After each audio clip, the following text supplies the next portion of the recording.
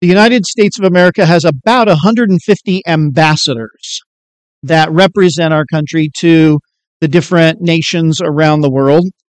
They serve at the pleasure of the president and are supposed to represent our interests. They find themselves meeting various levels of success in their missions.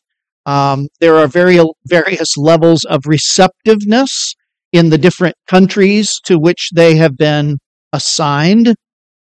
And in a similar fashion, the Lord God of heaven and earth has commissioned servants in this world to represent him, to accomplish his will on the earth. He has called them and equipped them and given them a mission. Men like Abraham, Moses, Joshua, and David are referred to in the scripture as the servants of God. Isaiah himself, the prophet who wrote this passage under the inspiration of the Holy Spirit, is referred to as the servant of God. But throughout the second half of this book, Isaiah has been speaking under inspiration about an ideal servant, a servant of the Lord that surpasses all other servants in obedience and in the success of his mission. This servant is uniquely commissioned by the Lord, full of the Lord's Spirit to accomplish God's purposes in the world. He is utterly obedient to the Lord. I mean, he gives his whole body, everything that is part of his power, he gives to the Lord to accomplish the purpose of Jehovah in salvation. And he is supremely successful in finishing the mission that God gave him to finish. This great servant of the Lord is the one that we sometimes refer to as God's Messiah, God's chosen one. He is identified by God himself in the New Testament scriptures as none other than Jesus of Nazareth. Our Jesus, the Savior, is this Messiah, the servant of the Lord, to accomplish God's will. And Isaiah foresaw the Lord Jesus 700 years before his birth. He prophesied under the inspiration of the Holy Spirit about Jesus' birth, about his calling while he was still in the womb, about the Holy Spirit coming down upon him and empowering for ministry, about his cruel sufferings and death. Isaiah prophesied about his burial in a rich man's tomb and about his resurrection from the dead. All of this Isaiah saw by the grace and the power of God through the centuries. And this section that we've come to, Isaiah 52 and 53, where he sees that servant so clearly in the essence of his mission, this is indisputably one of the most foundational passages in all of the Word of God for us to really understand the nature of this servant and his mission. And so we give our attention once again to this holy passage of Scripture, beginning in Isaiah 52, verse 13. And this morning we're just going to look down through chapter 53, verse 3. Let us hear again this word from the Lord. Behold, my servant shall act wisely. He shall be high and lifted up and shall be exalted. As many were astonished at you, his appearance was so marred beyond human semblance, and his form beyond that of the children of mankind. So he shall sprinkle many nations. Kings shall shut their mouths because of him. For that which has not been told them they see, and that which they have not heard they understand. Who has believed what he has heard from us? And to whom has the arm of the Lord been revealed? For he grew up before him like a young plant, and like a root out of dry ground. He had no form or majesty that we should look at him, and no beauty that we should desire him. He was despised and rejected by men, a man of sorrows and acquainted with grief, and as one from whom men hide their faces, he was despised, and we esteemed him not. May God bless this holy passage for all of us. Before we begin, I just want to show you the way the passage unfolds, just on a sort of summary level here. So look at the text in front of you, and if you see chapter 52, verse 13, you'll notice that there the Lord is speaking, God is speaking. And the Lord is characterizing the ministry of his Messiah, of the servant of the Lord Jesus. He's speaking about the nature of his ministry. And then in verse 14, he describes the response of many to that servant. The response of many to the servant. And then beginning in chapter 53, verses 1 to 3, the people themselves begin to speak. So it's a shift in speaker, but the people themselves are speaking about another response, a different response altogether to the servant of the Lord. And so I just want you to see this morning this simple thing, these contrasting responses. Two contrasting responses to the servant of the Lord, the Messiah, Jesus the Savior. And it begins this morning with God himself speaking in chapter 52, verse 13. And the Lord says this, "Behold, my servant shall act wisely." We looked at that last Lord's Day, and we noticed that the Lord was predicting that the servant that he had specially chosen and called in for this mission would act so wisely and so prudently as to guarantee the success of the mission for which God sent him. This servant would do what all other servants failed to do, to act in such a way as to flawlessly bring about God's purpose of salvation. He will act wisely. And then the Lord says about him that he will be high and lifted up and shall be exalted. So what is the Lord saying there about this Messiah, about the Christ? Well, on the face of it, he's talking about his glory. God will glorify his Messiah, right? But the rest of the chapter 53 then goes on to describe great suffering and humiliation. And so how do we reconcile that with this prophecy that he will be high and lifted up and exalted? Because throughout the rest of chapter 3, we read things like this, that his appearance was marred, his form beyond that of the children of mankind. He had no form or majesty. He was a man of sorrows, despised and rejected, stricken by God, afflicted, pierced, crushed, chastised, oppressed, and led to the slaughter. But the Lord says he will be high, lifted up, and exalted. And the Lord is actually going to say throughout the course of chapter 53 that his exaltation is the direct result of his suffering. The way that they're related to each other is that his exaltation is a direct result of that suffering. Look in chapter 53, verse 12.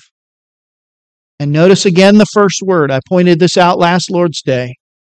After describing all of the sufferings of the Messiah, the Lord says, "Therefore, because of this, on account of this, I will divide him a portion with the many, and he shall divide his spoil with the strong, because he poured out his soul to death and was numbered with the transgressors."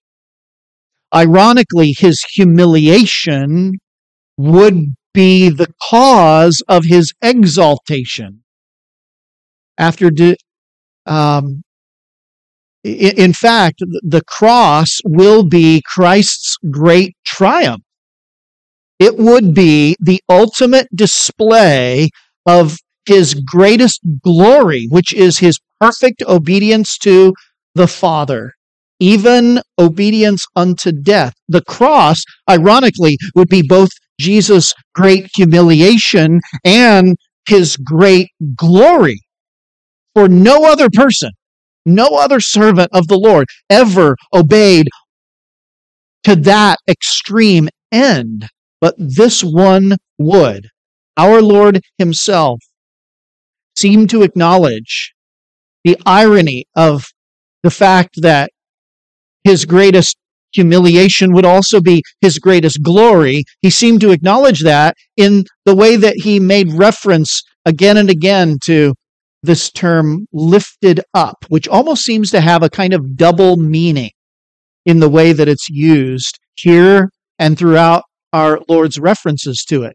Let me remind you of some of the things our Lord said while he was in his earthly ministry. In John chapter 3 and verse 14, he said this, "As Moses lifted up the serpent in the wilderness." You remember that story in Numbers 21? As Moses lifted up that serpent on the pole in the wilderness days, even so must the Son of Man be lifted up. Now that's an interesting image.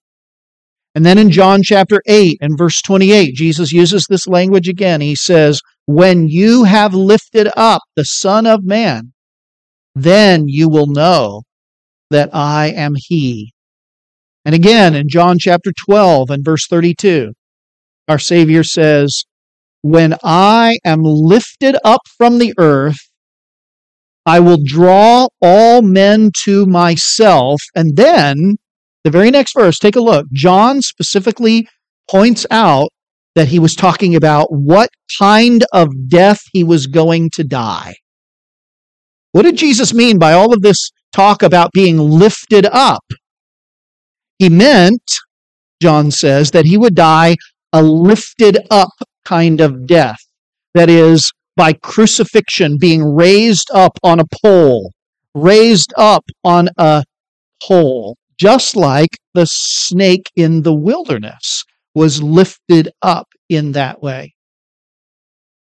His death would be a lifted up kind of death, but it would also be, and here I think here's the other layer of meaning. His death, not just the fact that it would be by crucifixion and raised up on a pole, but that it would be a death that would be his exaltation, his great glorious act of obedience. In fact, he says it this way, "When I'm lifted up, all men are going to be drawn to me." Now, was that the case on the cross? When they lifted up that figure, men turned away their faces. They were appalled at this sight that was beyond watching. And yet, what is it that we sing about every time we come together? What is it that we glory in as believers? What is it that we rejoice in but the cross of our Lord Jesus Christ? That is the great glory of God to us, isn't it? There is this irony about it that Isaiah captures even as he foresees it. Christ's crucifixion would be like Moses lifting up that brass serpent on the pole. Remember that the Lord had sent the serpents, these snakes, into their camp to come and bite these people because of their wickedness and their sin and their rebellion against him. This was the judgment of God. This was God's curse upon them for their wickedness. And then in his mercy, he tells Moses, "Now make a serpent and put it up on a pole, raise it up from the earth, and tell all of the people to look, and whoever looks will live." And so they must lift their eyes up and to see that serpent on a pole. And Jesus was lifted up in like manner. Cursed, the Bible says, cursed is everyone who is what? Hanged on a tree. And the Lord was lifted up as the great curse. And yet when people look to him, they are set free just as surely as the people who looked at that serpent on the pole were filled with faith and hope and were saved. This is why Jesus spoke of his upcoming crucifixion in this way. The hour is coming in which the Son of Man will be glorified. The Savior was lifted up on an instrument of humiliation and torture. But for those with eyes to really see, he is lifted up in a way that's glorious, that draws them to him, that gives them life and salvation and forgiveness. He will be high and lifted up and exalted. Can you see him there in your mind's eye? In shame and disgrace, and yet glorified in his obedience to God and in your salvation. Well, that duality had an effect on many people. And if you look in verses 14 and 15, you see that it has an effect. And how would you describe that effect? Just go ahead and look. What does Isaiah say will be the effect that it will have on people? He says, many were what? Astonished. The effect that it's going to have on these many people is that it will cause astonishment. Many were astonished at you. Look in verse 15. Kings will shut their mouths because of him. They will be speechless. I mean, it takes something pretty amazing to astonish even kings. But they will be astonished. Now, that's a strong word. And it can mean to be dumbfounded, to be gutted, to be even appalled or horrified at something. And part of what astonishes or appalls these many who see the servant is verse 14. What is it that would have that kind of effect? Well, it would be this. His appearance. His appearance would have that effect.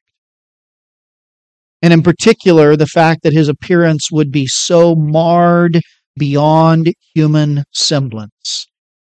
And that his form, his bodily form, would be, as it says, beyond that of the children of mankind. This doesn't mean that he would be the most disfigured person in all of human history, but it means that he would be disfigured and marred in his body, in his form, to be away from mankind, literally, as almost as if it's, you look at that figure and you have to even question whether that's human. Isaiah foresaw a servant of the Lord who would be disfigured like that. And personally, it's hard to imagine the effects of the Roman scourging on the flesh of a human. Have you ever seen someone perhaps with an open, jagged wound? I mean, a deep wound where you can see into the flesh of that person. And here is a man whose body was laid open like that, with hundreds of jagged wounds all over his body. He was whipped, the Bible says, beaten, flogged by the Romans, which would typically be done with a leather whip made of many strands, and sometimes into those strands would be embedded little bits of bone or glass. And that great big burly Roman soldier would lift that thing above his head, and the victim would be stripped naked and tied to a pole, And that big soldier would bring that whip down with all of his might on the back of the criminal, and he would be flogged. Here is a servant of the Lord who was yet flogged, whose body was ripped open, and time and time and time again, that soldier would bring that whip down upon his back. It's hard to imagine the grotesque effects of multiple soldiers grabbing fistfuls of hair and just yanking it, pulling it out of a person's face by the roots. It's hard to imagine what it must look like to see someone who's been beaten multiple times with a long, heavy rod, as they did the body and the face of our Savior. It's hard to imagine what must have happened to the soft tissue of his nose and his ears and his face as they jammed their fists into his face and as they plated the crown of thorns upon his head. Those thorns dug into the scalp, and all of the blood running out of his nose and his ears, down from his face, seeping out of open wounds and mingling together with the spit of these soldiers dripping off his chin. Isaiah foresees such a figure, and these are the only words he could use to describe it. He was marred beyond human semblance, and his form beyond that of the children of mankind. No wonder they were astonished, appalled. But there's something more to it than merely being appalled at his appearance or his form. Look in verse 14. There's actually a comparison here I want you to see. The way Isaiah is inspired to write this, the very first word of verse 14 is the beginning of a comparison, isn't it? As. And the second half of the comparison is found in verse what? Verse 15. So. As this, so that. So here's the comparison. As many were astonished at you, verse 15, so he shall sprinkle many nations. So if you have a comparison, there's a point of similarity, right? So what is the point of similarity between verse 14 and verse 15? What do they have in common? What word do they share in common? The word many, right? Many are astonished in verse 14, and those many are also sprinkled in verse 15.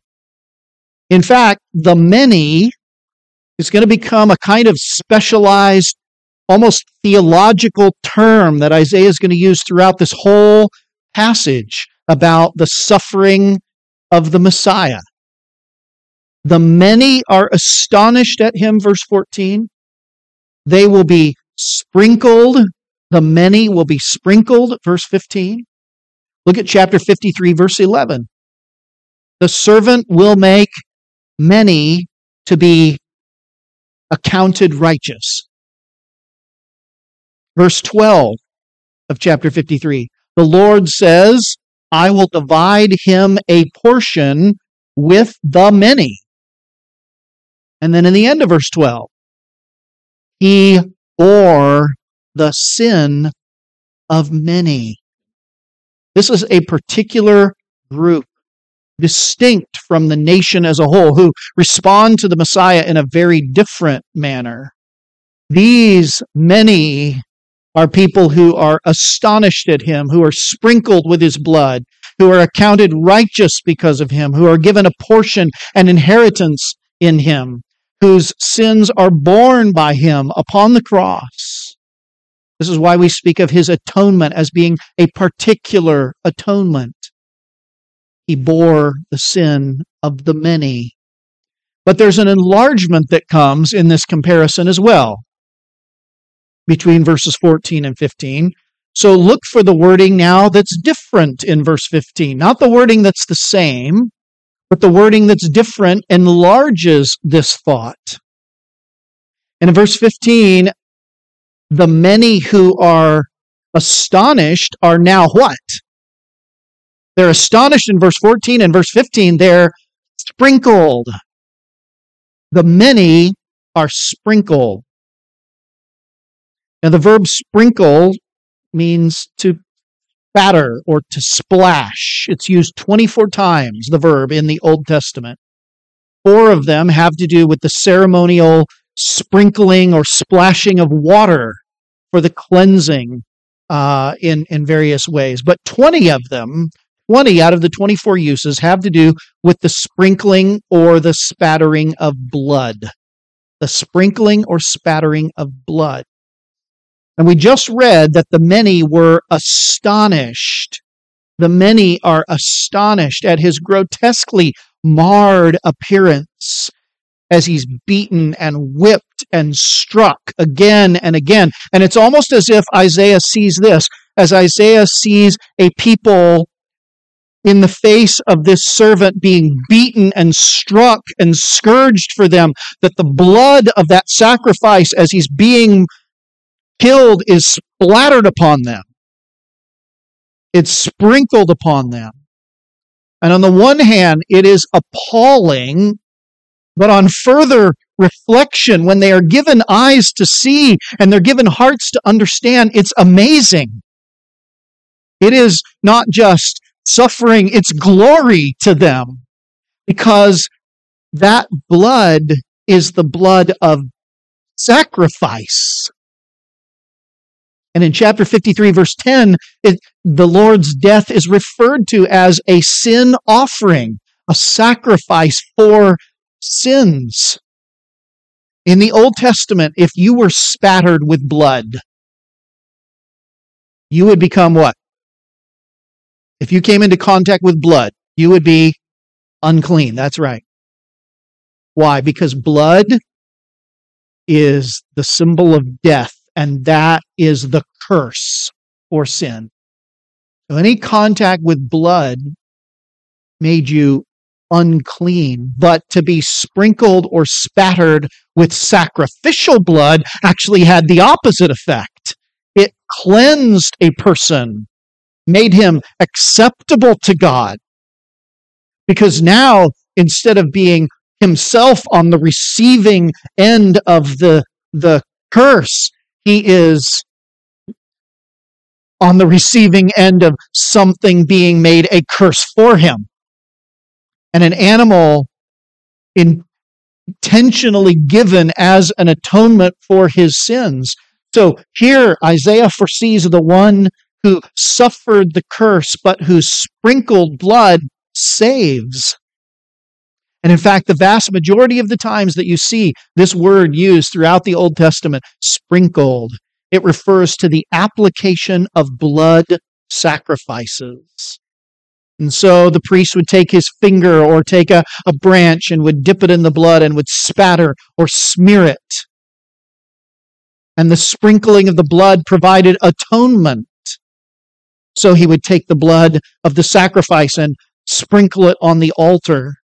It provided consecration to God. So the blood of the sacrifice would be sprinkled or spattered on the priests before their service. And it was given by God for purification, to cleanse. So the blood, for example, was spattered on the healed leper. And in that would render him ceremonially clean and acceptable to God.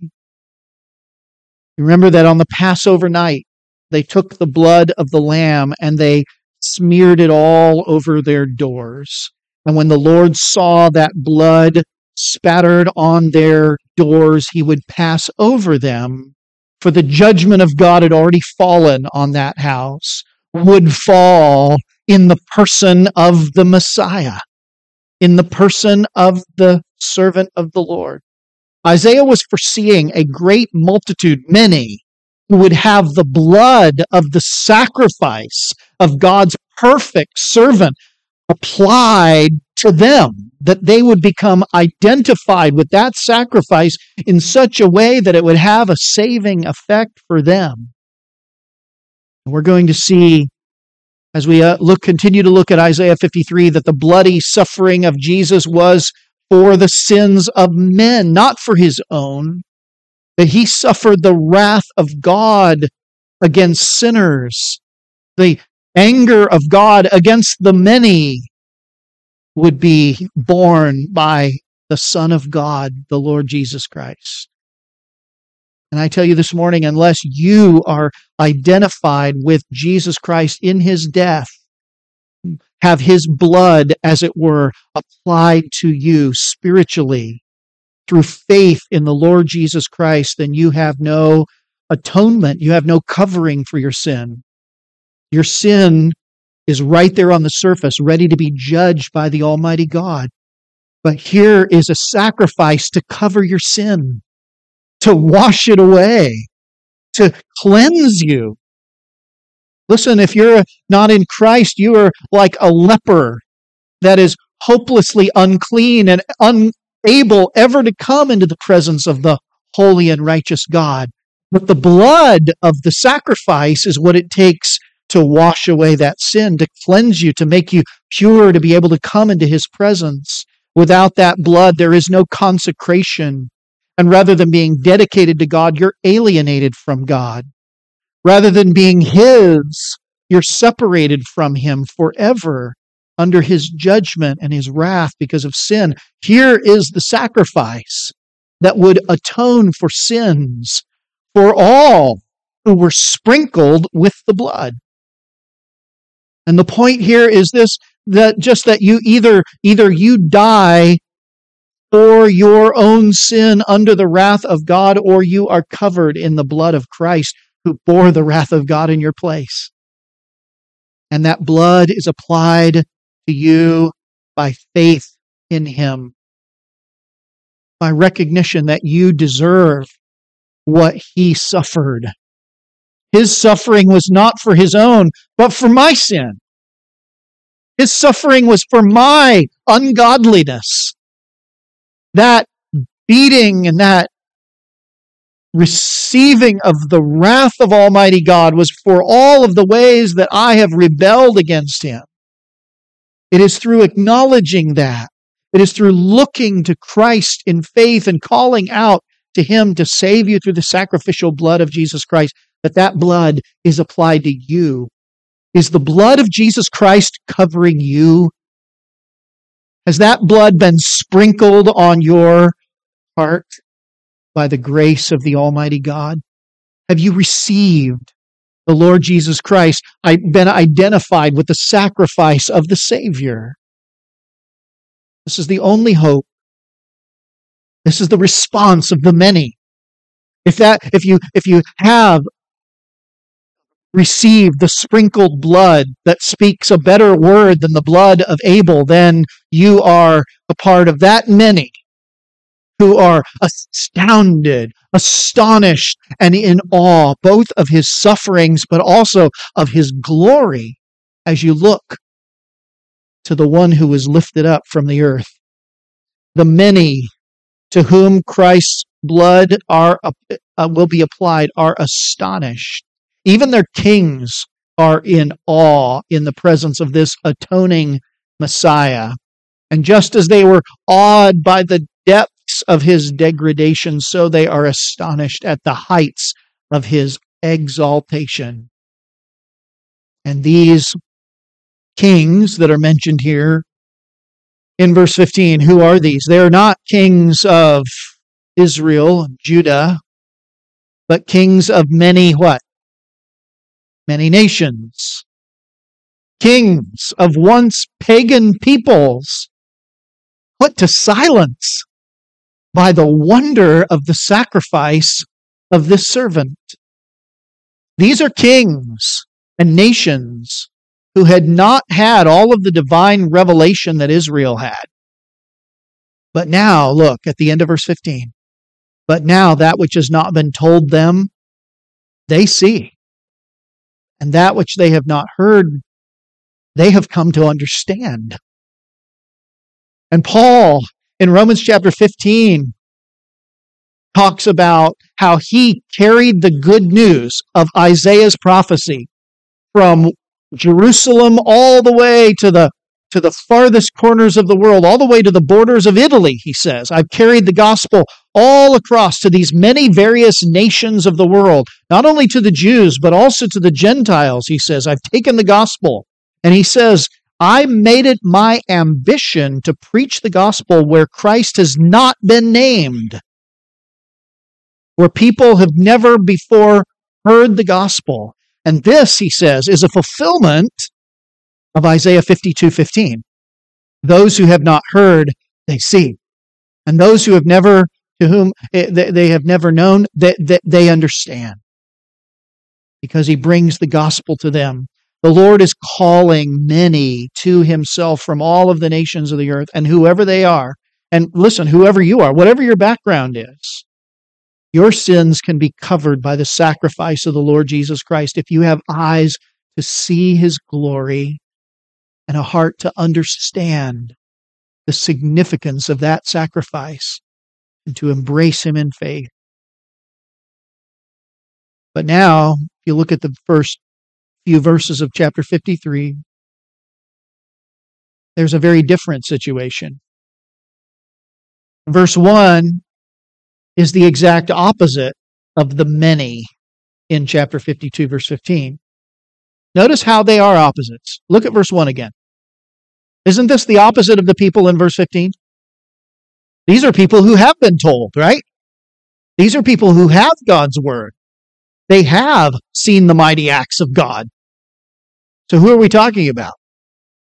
We're talking about the Israelites who had seen God literally part the Red Sea, who had heard these stories all their lives of how God brought the people through on dry land, who had seen God provide for them again and again in miraculous ways even. These are people who had received and heard prophet after prophet after prophet that God had sent to preach his word to them, to proclaim his wonders to them. These are people who were not like the nations of the world out there. These are people who were rich with revelation. But the problem is what in verse 1? What's the problem? They have God's word. What's the problem? They should know. They should see. The blood should be applied to their hearts. Who has what? Who has believed? Who has believed what he has heard from us? The problem was not lack of knowledge. The problem was lack of belief, of acceptance, of faith. And I say that because I'm preaching this morning to many of you who have a lot of knowledge. You have heard the word. You've heard many sermons, perhaps. You've sat in church services before. The problem with these people is that they did not hear with faith. We're going to come back to these verses, Lord willing, in next week, but I want you to just briefly see how their unbelief was manifest. In verse 2, they were unmoved emotionally. There was no beauty in him, in their sight, that they should what? That they should desire him. There was no desire. There was no beauty in him. They were unmoved by him. Verse 3, they were willfully rejecting of him. He was despised and rejected by men. And then the end of verse 3, they were misguided intellectually. We esteemed him not. The word's an accounting term. We esteemed him. In other words, we counted him as nothing. We added up everything that he claimed, and we brought it all down, and at the end of the day, we thought it was a great big zero. We esteemed him not. We made nothing of him. The response, in other words, is intellectual, willful, and emotional intellectual rejection. Or in a word, unbelief. So some respond in verse 13 to 15 with astonishment, with awe. These are people who are sprinkled with the blood. And then in chapter 53 and verse 1, there are people who respond in unbelief, who despise, who esteem him not, who reject him, all from unbelief. Those really are the two and only two responses that people have to the Lord Jesus Christ.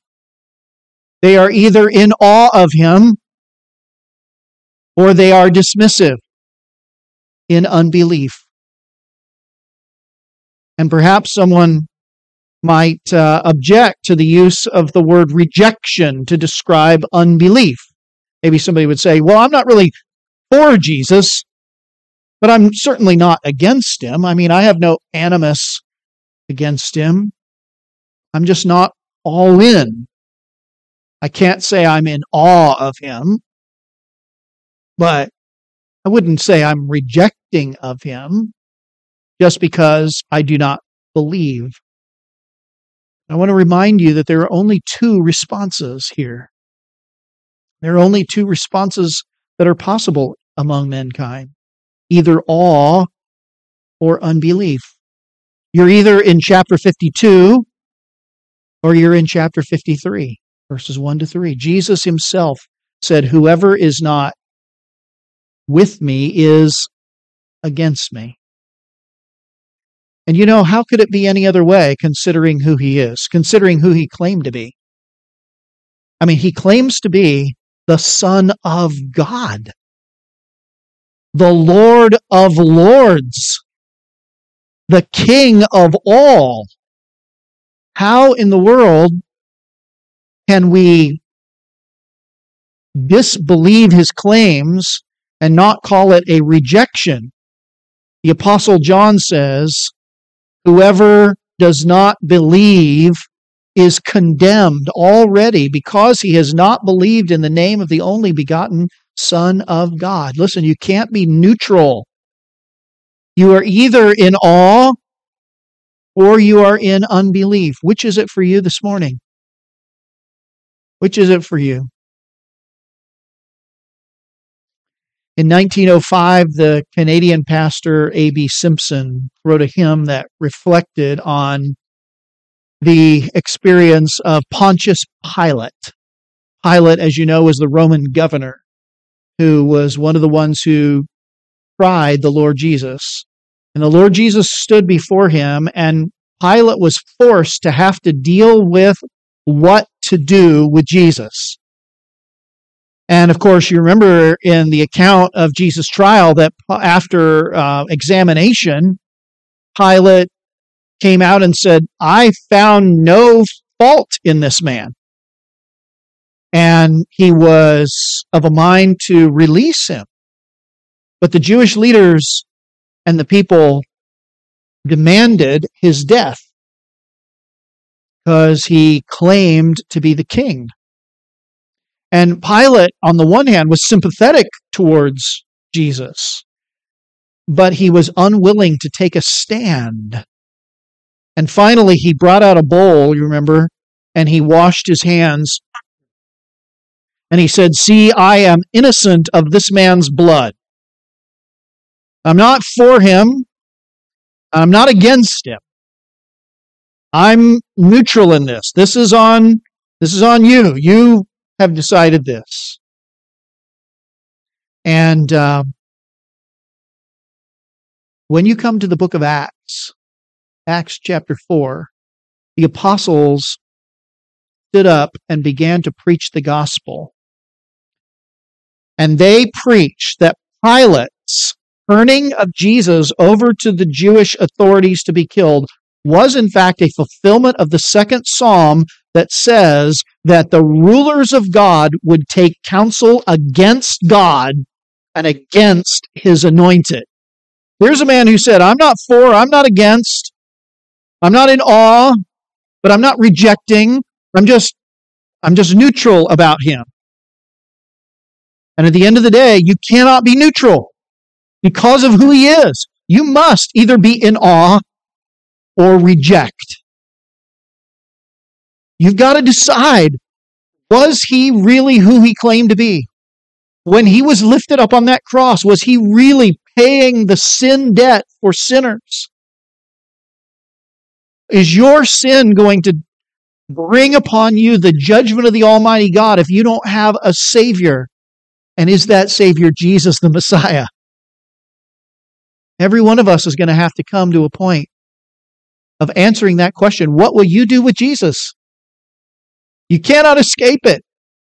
And in contemplating that situation with Pilate, Simpson wrote these words: what will you do with Jesus?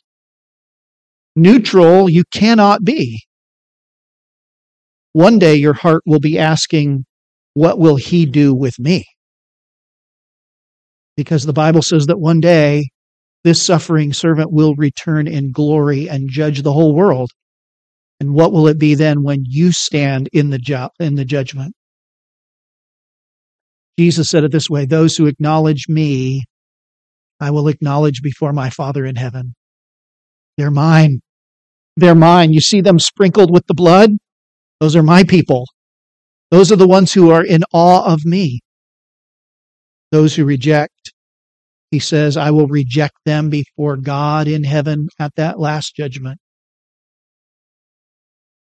Friend, you are either for him or you're against him. Come, ye sinners, poor and needy, weak and wounded by the fall.